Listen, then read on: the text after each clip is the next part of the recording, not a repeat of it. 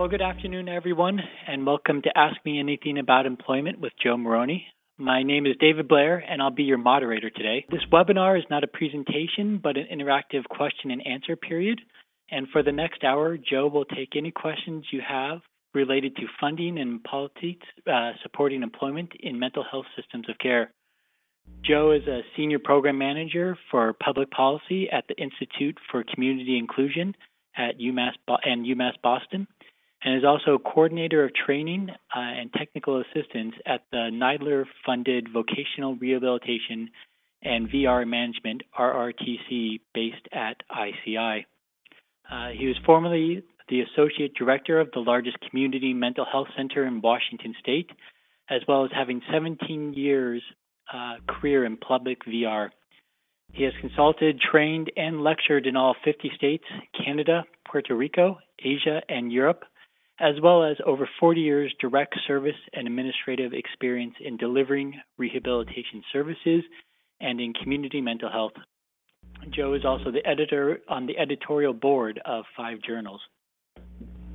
Today's event is part of the National Resource Center on Employment, which is jointly funded by the National Institute on Disability, Independent Living and Rehabilitation Research and the Center for Mental Health Services, Substance Abuse, and Mental Health.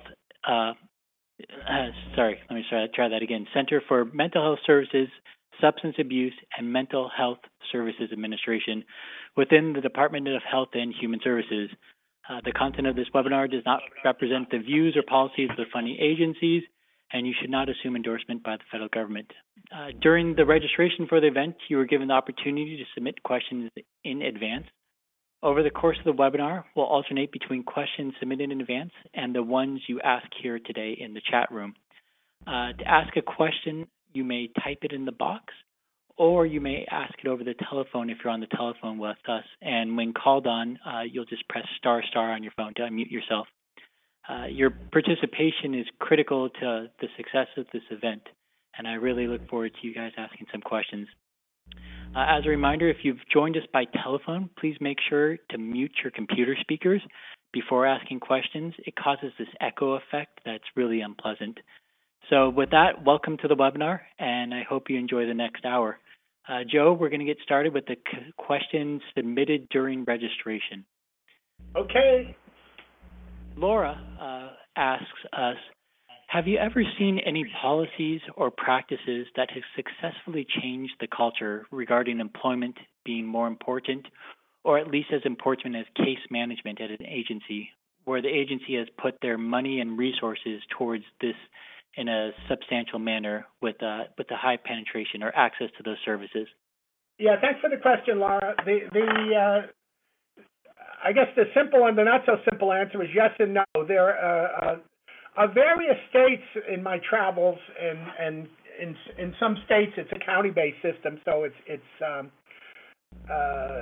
much more localized, where counties really control the system, unlike in Massachusetts, where it's really a state-run mental health system, whereas in other states, like, say, Oregon and Washington, is much more of a county-based system.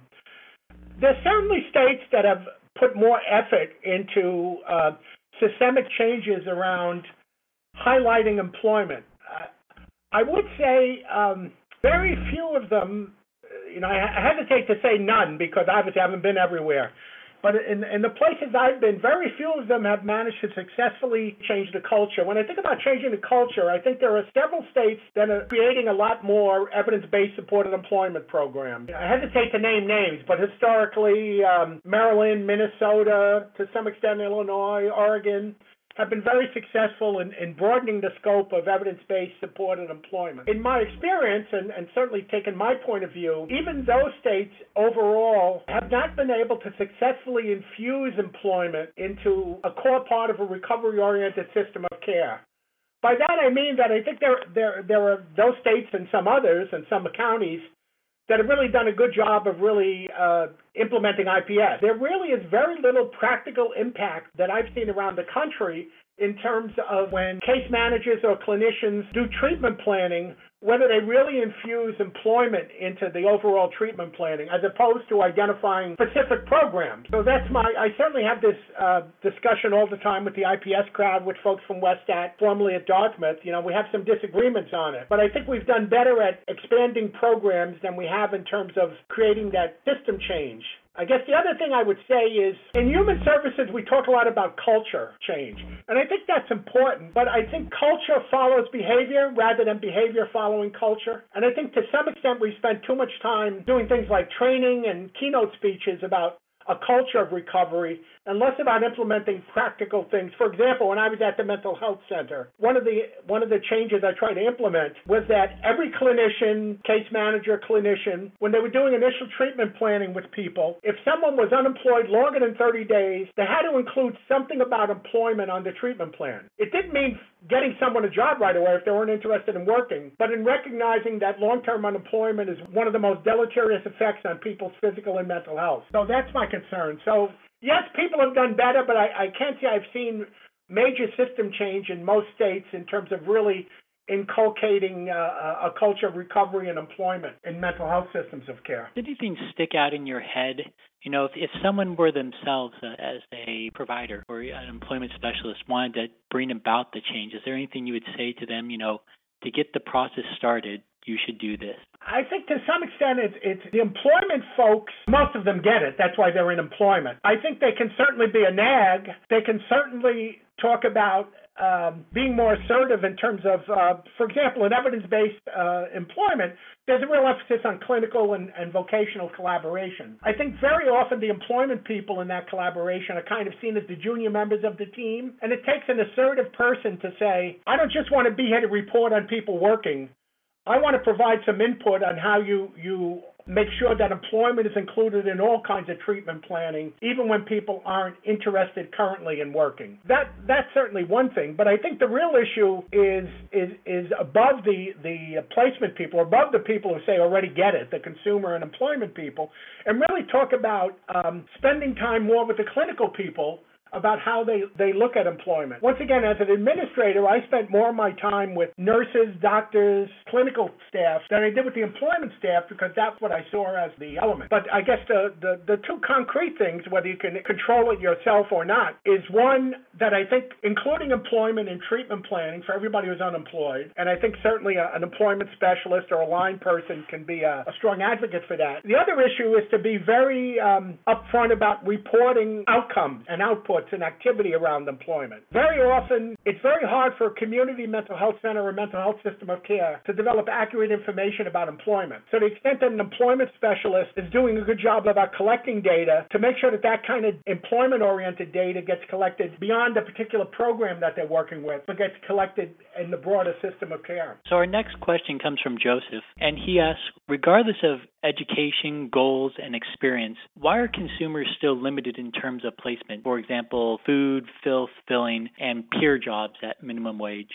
It's a double-edged sword. I think on if you will, the positive side, even though those food, filth, filing, people have added fetching and folding to it. There's a large numbers of that. One practical issue is that often people come into the employment sphere without a lot of good work history or expansive work history. So it's pretty natural to get people into entry-level jobs. I think on the negative side, I think obviously there's a lot of entry-level jobs in those areas, and I don't want to use the word easy because doing job placement is hard.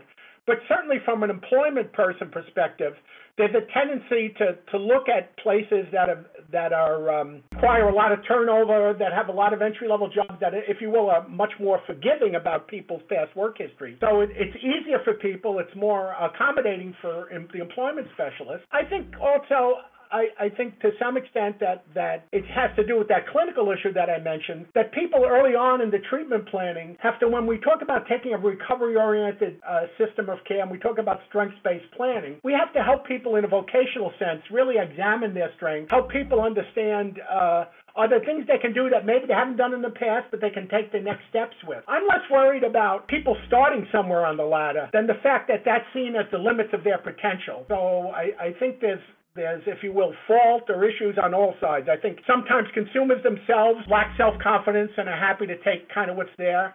Often employment people find it easier. Often vocational counseling is hard, whether you have a disability or not. And sometimes it's hard for people who don't have a vocational bent, like most clinical case managers, to take a strengths-based planning approach, but particularly looking at things like employment and not just what's your next step, but how does this step fit into the larger career progression. Catherine, who's in the room with us today, has a question, and she writes, too often, employers are more comfortable discussing accommodations for job seekers with physical disabilities, but there are still so many stigmas surrounding mental health in employment. How can I better educate or engage employers, human resource staff, recruiters regarding job seekers I am assisting about mental health? I think you have to take a step back. Part of it has to do with the issue about disclosure. I think as a general rule, not with everyone, there's a fair amount of data to show that if you disclose a psychological disability early on, your chances of getting hired tend to go down. That's not with everybody, that's a statistic, but I think in general, there's very little effective education at the upfront hiring point. People are much more accommodating in the broad sense when they get a chance to know people, when they get a chance to see them as people and as productive members of their workforce. So I would say, first of all, the important point when you think about accommodations is to try to encourage people to kind of enter as a regular employee, if you will. In terms of possible kinds of accommodations, often the kinds of things you see from people with psychiatric disabilities are increased break time, a different style of supervision, more time off, the ability to work in a different environment. I think part of the reason why it's tougher for employers is that those tend to require alterations of kind of the basic system of work that they have. So from a logical point of view, there's kind of a common sense reaction to it. But I think what's important for a job developer to understand that lots of things we think of as accommodations for people with mental illness are done pretty naturally by a lot of employers. And I think often you can do more or less by talking about the technical aspect of what a person with a mental illness needs to be accommodated with, but rather than this is a worker who's a good worker, and here are some of the things that occur with that worker that you might be more flexible about, just like you are with other people. Most accommodations in the workforce for anybody are not done through an official accommodation process. They're done through kind of common sense human kind of modification. As a general rule, when you talk about educating employers, the ability to educate anybody, employers or the general public, just by information as opposed to positive experience is very limited. So I would think much more about engaging the person and getting the person connected much more as an early employee. And then after some relationship is developed, you might be able to assist that person in getting something that looks like a modification or accommodation. But an upfront kind of discussion about it is in general not the most helpful way to approach it. Trina, who's in the room here, asks about Canadian statistics and especially transition-age youth. Do you know where someone might look for stats on employment for Canadians? I don't know specifically. I might even be able to help dig it up. I don't have it offhand. There's a Canadian Council on Rehabilitation and Work that's kind of like our equivalent of what used to be the President's Commission on Employment. I think it's currently, it was in Winnipeg, it then moved to Toronto. I think it might be back to Winnipeg. There's some national stuff that gets published in the literature. I'd be happy to send you some. I have some stuff on that. I don't have it offhand. I'd be happy to send David or the folks at BU some of the data I have. Because the Canadian system is slightly different, I think the provincial Ministry of Health is much more likely to have much more accurate data than the federal government, just by the nature of the Canadian governmental structure. But certainly the Canadian Council on Rehab and Work, and I'll look at some stuff, and David, I could send it to you or folks at BU, and then you can distribute it. Go ahead and send it to me, and I typed in our email address, which is scirehab@bu.edu. Anyone who wants that info, if you just send us an email, I'll make sure to pass it on. Switch back to one other question, and then I'll get to a couple questions in the room. Let me just mention one thing. I know you were asking about Canada. We collect we being the United States, the SAMHSA, the federal authorities, collect information about employment statistics within the adult mental health system of care. I would say that no one, including me, believes those statistics are accurate. So even though we have on the surface an easier way of collecting the data than you might have in Canada, the statistics are really seen as poorly collected and poorly defined. So it's a broader issue than just Canada. John asks, how are we to expect to retain good quality staff with the low wages that are paid? People have families and they're living in Chicago and they can't afford to stay with a nonprofit, and live? I mean, the simple answer is I don't know.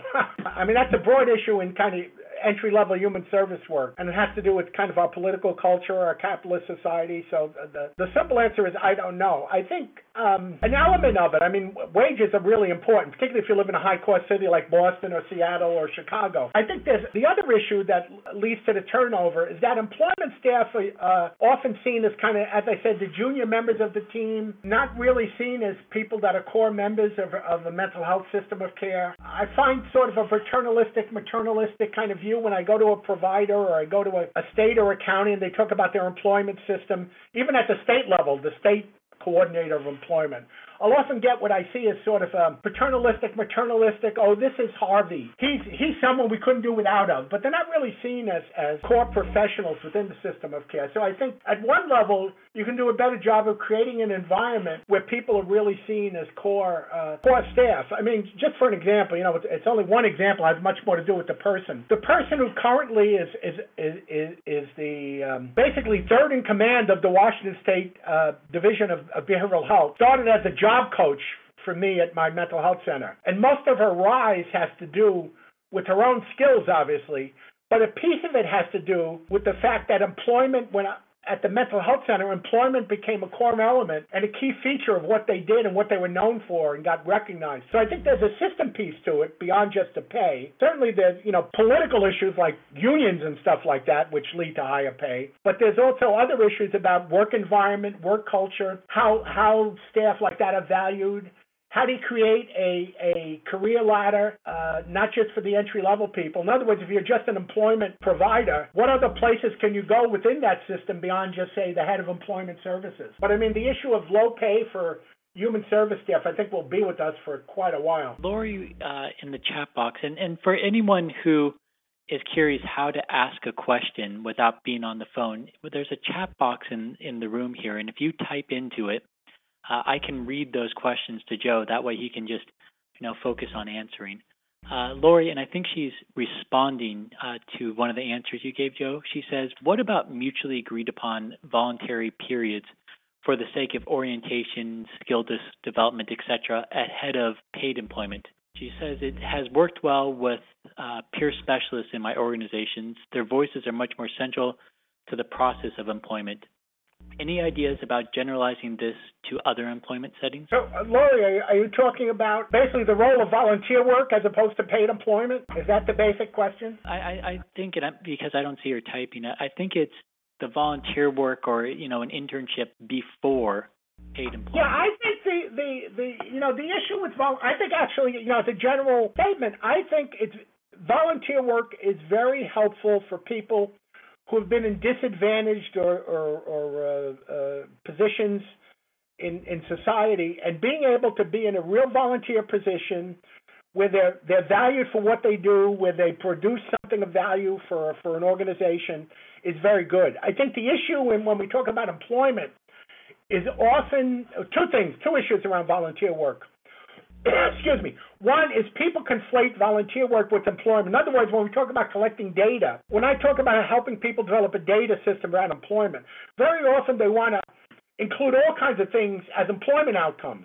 And volunteer work, I think, could be a good activity, but it's not an employment outcome. That's number one. Number two, I think volunteer work in if you will, normal volunteer positions. In other words, other places that usually use volunteers, hospitals, schools, homeless places, places in the community that rely on volunteers, pet shelters, whatever, I think is very useful. What I sometimes see is people creating ersatz or fake volunteer positions. I actually heard, that's not what Lori mentioned.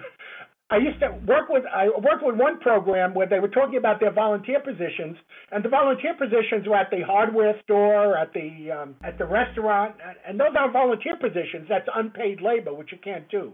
So I think as long as it's seen as an activity to help people develop their own sense of self-confidence, their own ability to give back, that's great.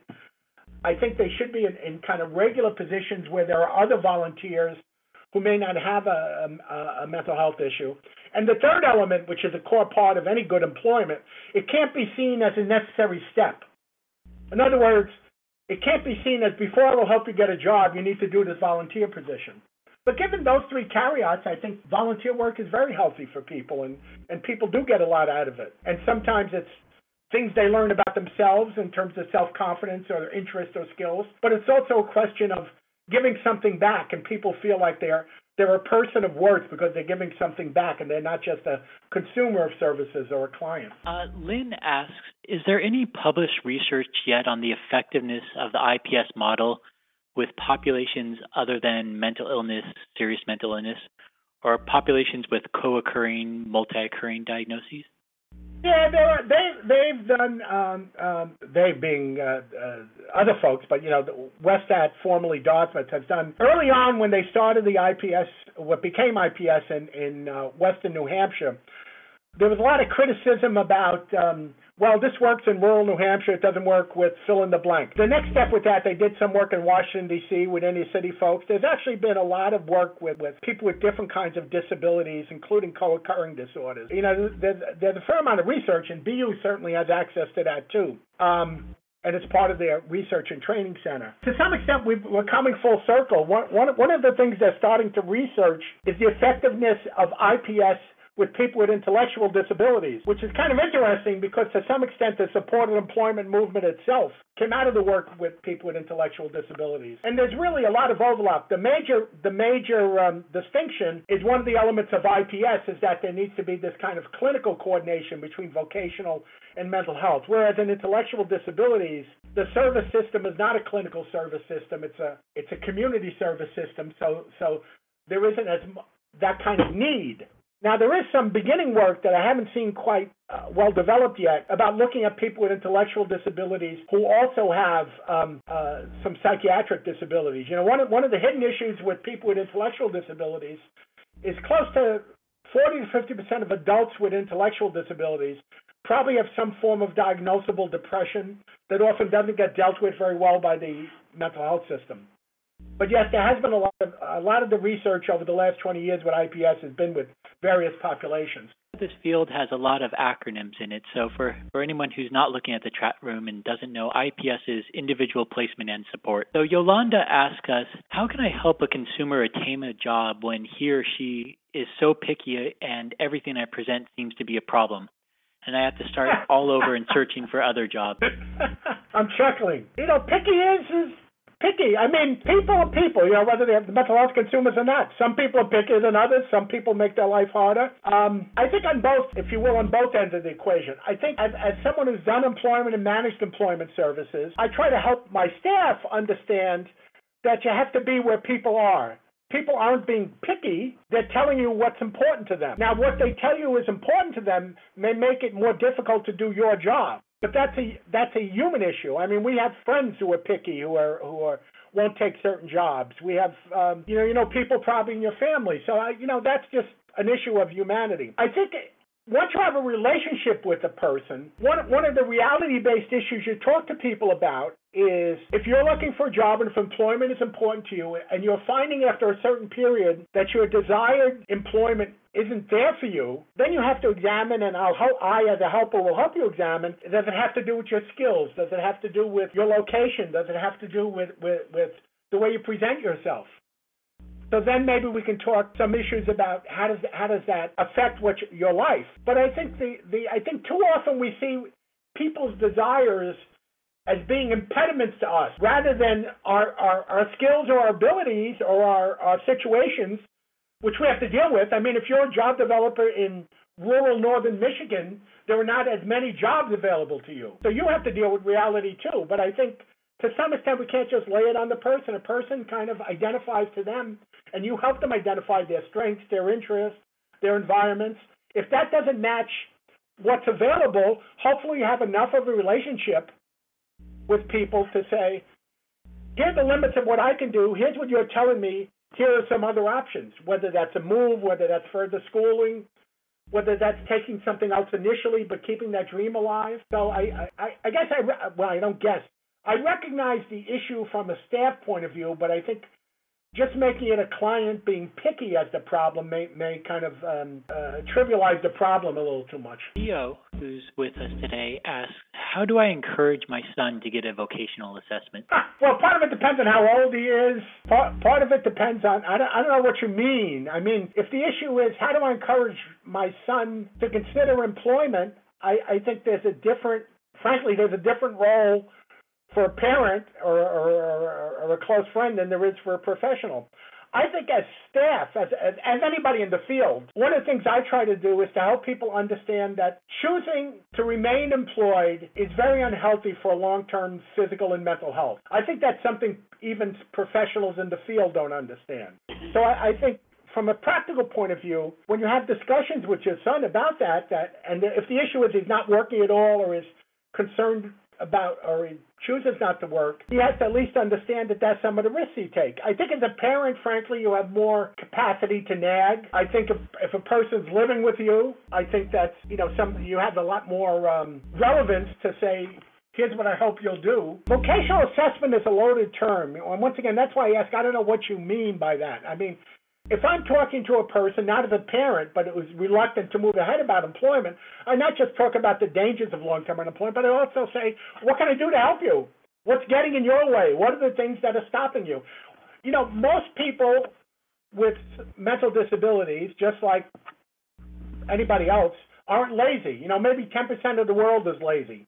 So what's holding people back often isn't that they don't want to work or they're not interested in a vocational assessment, but they're scared. They don't have confidence in the people they're dealing with. They've had bad experiences. So part of it is understanding kind of what's getting in the way. The other issue, which is easier for a professional, if you will, to deal with than a parent who's kind of living it, is people move at their own pace. We deal with people at certain points of their time. So somebody who's 20 years old may not be interested. At 25, they are. At 30, they are.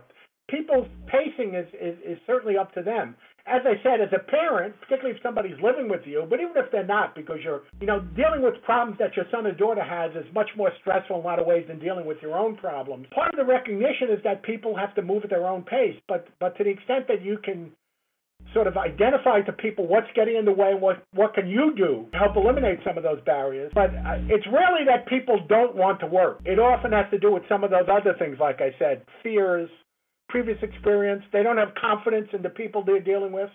And that's one of the things maybe as a parent you could help identify with them. But ultimately, people have to make their own choices. Sarah asks us, I have ADD, which makes me take longer to complete tasks.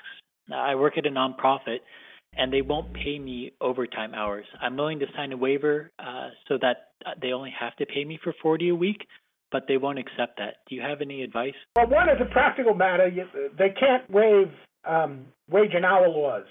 I don't know if they want to, but even if they wanted to, they really can't waive it. It depends on if you're an hourly employee, they essentially can't waive it. That's from a legalistic point. I'm not a lawyer, but that's from a legal point of view. In terms of whatever the cause of it, if it takes you longer to complete tasks, I guess part of the issue is it your stress or are they putting the stress on you? In other words, do you want to work the extra hours because they're saying you're not cutting the mustard because you're taking too long? Or are you just feeling you should be able to complete more? So you need to identify that first. They may be happy with the pace you're working with, and you're uncomfortable with it, and maybe that's the accommodation you make for yourself, that I know my own skills, my own pacing, and I do a good job. It just takes me slower. Certainly from a technical point of view, if I were like an employment person working with you, there may be things that you are doing that maybe can be changed. There may be a different way of organizing the work that maybe you don't see that someone can help you with. But I think, number one, you have to decide, are you just uncomfortable with your own pace, or is the nonprofit or whoever, your employer, uncomfortable? And if your employer is uncomfortable with the pace, are there things that could be changed about the things you have to do or reorganized? And that may be something where maybe somebody can help you do that. Maybe the employer has suggestions, but you have to decide what's the level of discomfort. But anyway, you can't. If you're an hourly employee, essentially, people can't waive the ability to pay you for hours you put in. If you're a salaried employee, there's a lot more flexibility. Lori writes to us, considering new Medicaid reform states and work requirements, one roadblock is insufficient numbers of employers who will allow access to folks with psychiatric histories or allows access, then let them go once they find out about the mental health issues. Have there been states who have shown success with tax incentives or other programs that have improved employment outcomes? In general, no. There's certainly the I think it's called something else now, the old Work Opportunity Tax Credit, which multiple assessments done by federal government, by researchers, have shown that tax credits and tax incentives don't really increase the employment of people with, increase the employment of people with any disabilities beyond what might have happened anyway. In other words, the major users of things like the tax credits nationally have been entry-level employees that have a lot of turnover that basically generate a lot of income from that. That's the old food, filth, flowers kind of operation that we talked about earlier. Internationally, there's a lot of strategies having to do with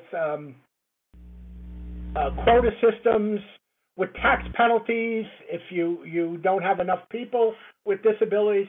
In general, those kind of fiscal incentives haven't worked. There's a certain movement by some economic researchers, for example, people at Mathematica, to try to connect what we think of as workers' comp or people going on Social Security to a specific employer financing. That is, that people get incentivized for encouraging workers who might have a disability not to go on public assistance. That's and there's there are a few papers about that. Particularly Mathematica has been one of the groups that's really pushed that. In our current environment, that's very hard to talk about employer penalties for that. But that's been much more of an emphasis to say what are some different ways of looking at encouraging people to retain employers. Certainly, people. I say aren't allowed. We have an ADA. We have written laws that basically say just because people find out you have a psychiatric disability doesn't mean they can fire you for that. We all know there are lots of ways around it. In general, the ADA has been much more protective than, much more successful about protecting people who are already employed from being terminated due to disability. Then they've been able to really make an impact on encouraging employers to be more open against the stigma of mental illness to people who have applied with a psychiatric disability. I don't even like the word stigma. What we're talking about is discrimination.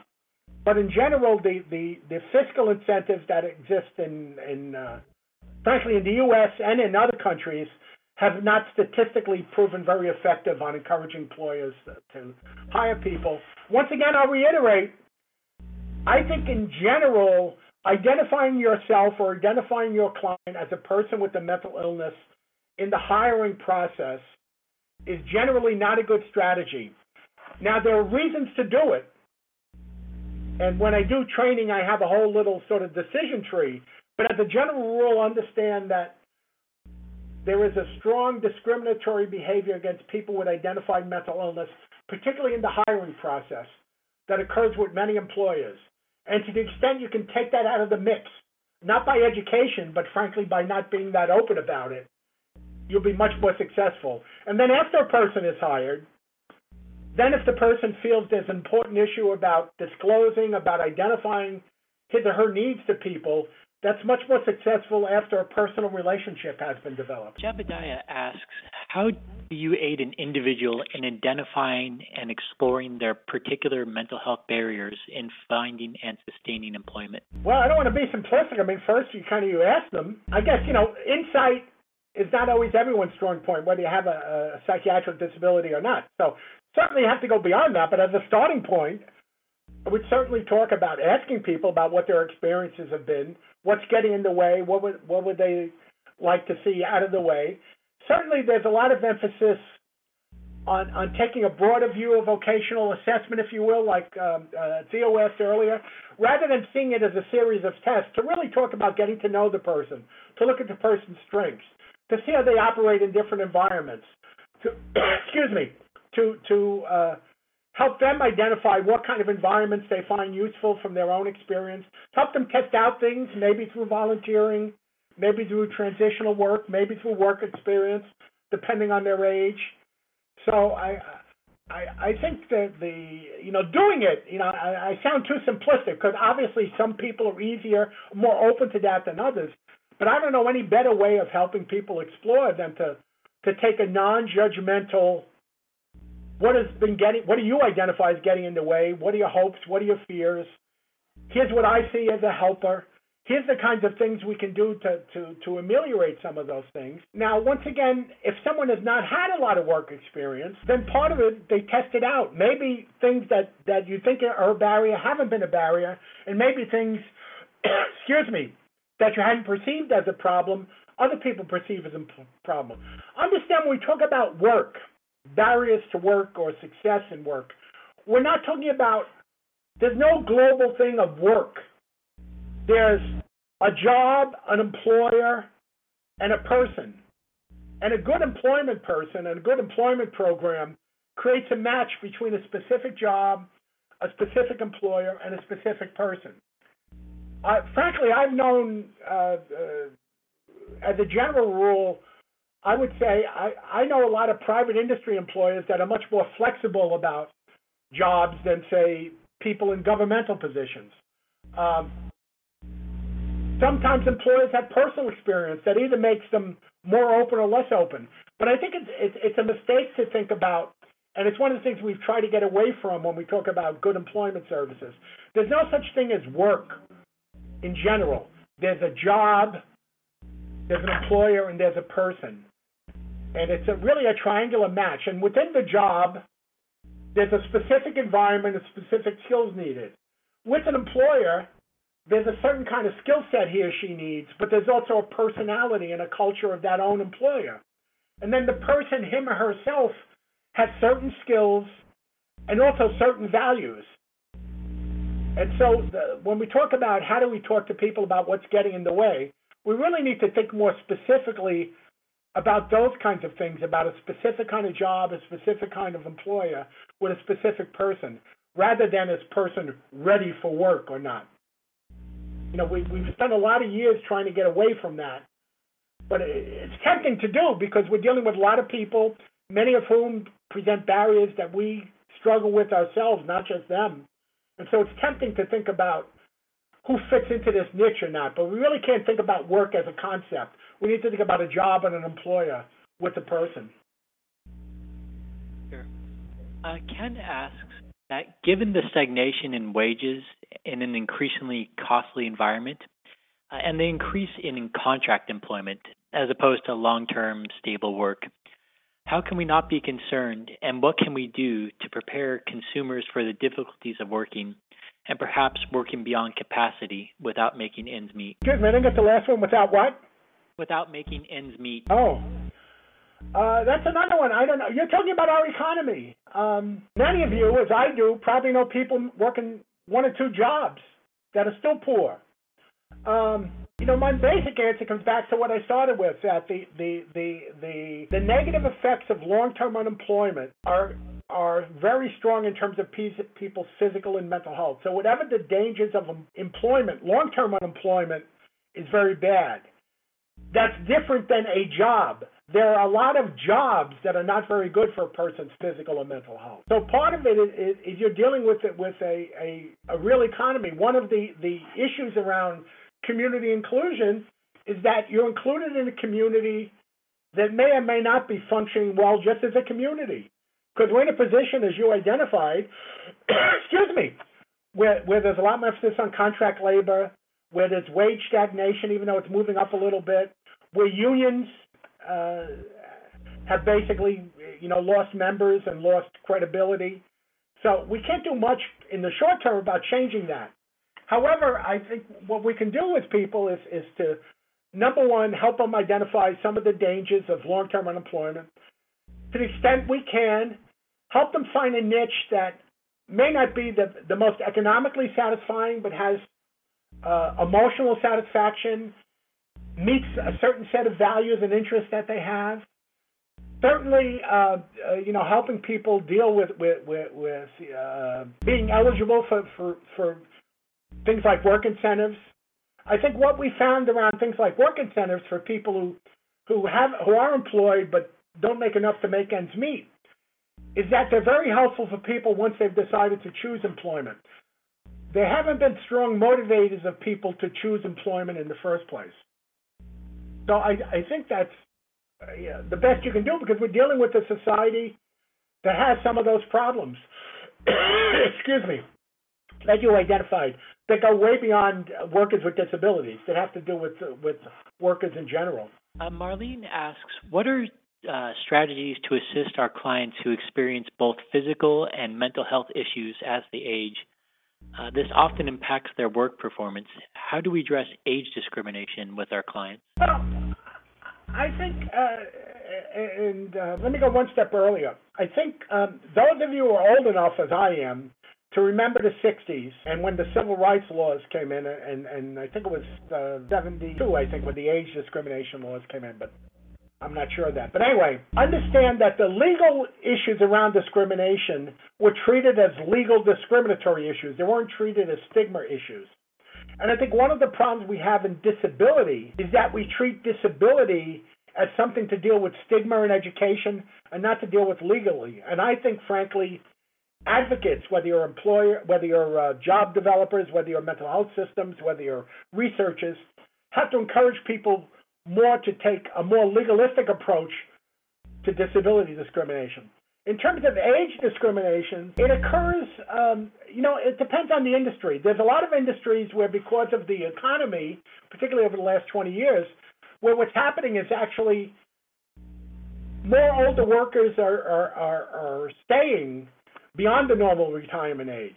But it's very hard to get hired if you're, now once again, remember, a lot of the age discrimination legal safety net starts at age 40, at age we don't really think of as old.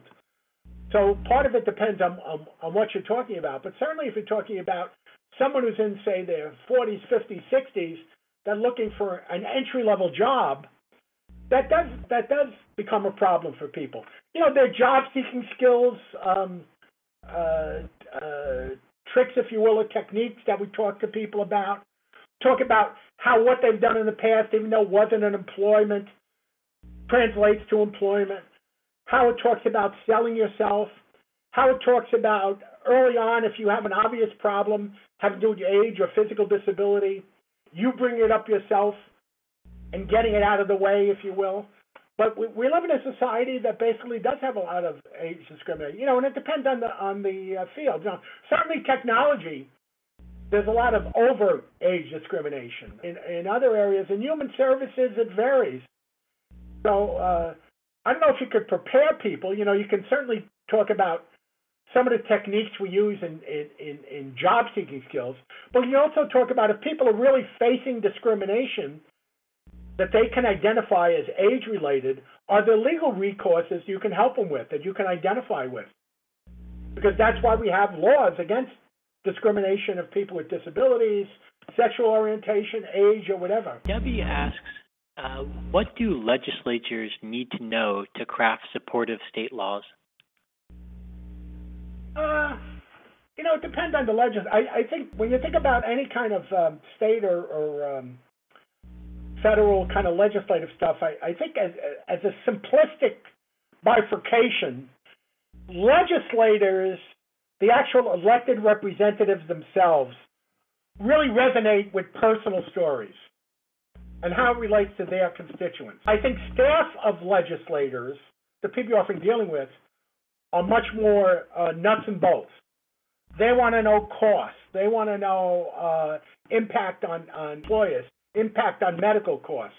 One of the issues with things like return on investment, and there's the IPS and other folks have done, folks in vocational rehabilitation too, have done some studies about return on investment to society of people working. There's some hard data about the return to society, the investment return to society of people being taxpayers rather than recipients of public assistance. The problem is the organizations putting out the money. So, for example, a state mental health system may be developing policies that spend money on employment. Those policies may have a strong impact on overall societal spending on health or unemployment, but they don't necessarily get the money back themselves. So the return on investment is a little bit complicated in that the actual return may not return to the organization incurring the cost. I would say that to the extent that people are interested in cost data, there's a fair amount of data about the cost benefit of things like employment. Some states that have used what's called a Medicaid waiver, often called there's different kinds of Medicaid waivers, but the most common in mental health is an 1115 waiver. Part of the elements of that, to get it, to demonstrate to Medicaid when you apply for it how you expect to save Medicaid cost of the money by providing these kinds of complementary services. So, for example, Delaware has a 1115 Medicaid waiver for people in their mental health system. Washington just got approved an 1115 Medicaid waiver with 3 tracks, one for coordinated mental and physical health, one for supported employment, and one for supported housing. And to get that waiver, they had to come up with some cost projections about how provision of these services will in fact save Medicaid money based on providing these services. They then have to report on that back to Medicaid over the next few years. So I think legislators rely on that, but I think frankly one of the small p political issues that I find is there is not really a strong grassroots push from consumers and families to make employment an essential part of the system of care. There's a certain amount of push to include employment as a possibility for people who choose to work. But when you talk about legislators and political movements, I find legislators don't hear very often from consumers and families very strongly about the importance of employment. New York State probably has some of the strongest relatively grassroots advocacy at the legislative level in terms of their We Can Work campaign to really push, if you will, employment. But I think one of the things we need to be concerned about from a broad advocacy perspective is getting consumer and family groups much more assertive with their legislators and legislatures in general about how employment needs to be ingrained much more into community services and mental health. There really is not that kind of push that you see, for example, in developmental disabilities from consumers and families in terms of really pushing systems to make sure employment is included within a system of care. We only have a few minutes left, so I'm going to try to lump a couple questions together here that are similar. The questions are about how to help someone talk with their employer about the symptoms that negatively affect their work. And the 2 examples are they're a probationary employee who needs more time off, and the other one is just generally dealing with their psychiatric symptoms that are ongoing. Go ahead, Joe. Well, once again, it depends on the person and the employer. Let me separate them. In terms of time off from work at the probationary period, it depends on how much time and what's the work. I mean, it's not uncommon for people, whether they're in their probationary period or not, to have a doctor's appointment or something like that. So I guess part of the issue is how much time are you talking about?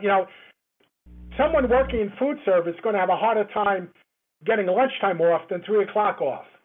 Someone who's requesting a couple hours off once a month for 3 months is going to have less problem than someone who says, I need 3 hours off every week. So part of it depends on the situation.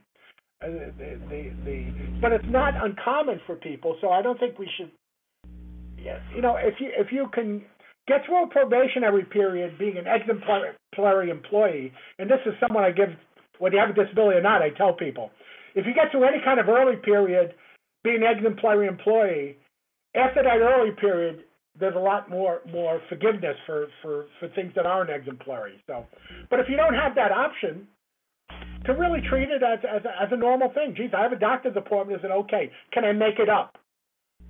What's a convenient time? I think we also have to understand, though, from the clinical side, if what people need is time off clinically, one of the issues we have to ask people, we have to ask systems is, are you making the services you provide people accessible to people who need to work? I still run into,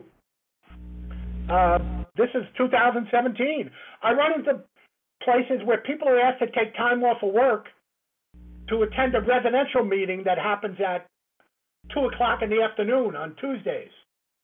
I still have people say they need to take time off of work because their medication appointment can't be changed.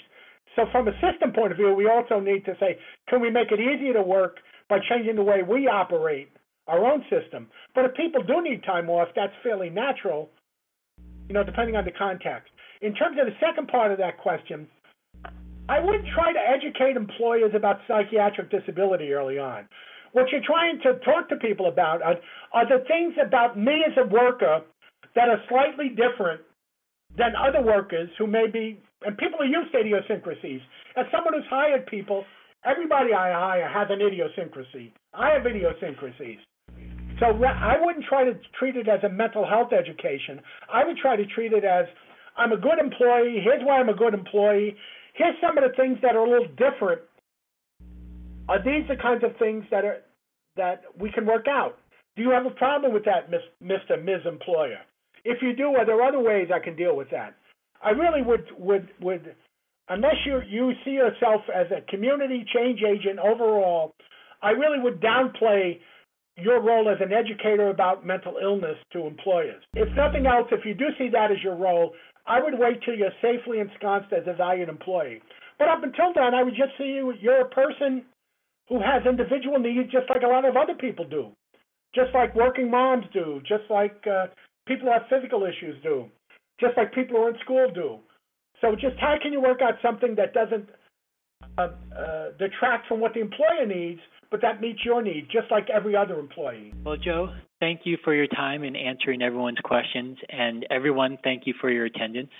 Look for the next Ask Me Anything About Employment webinar in your mailboxes.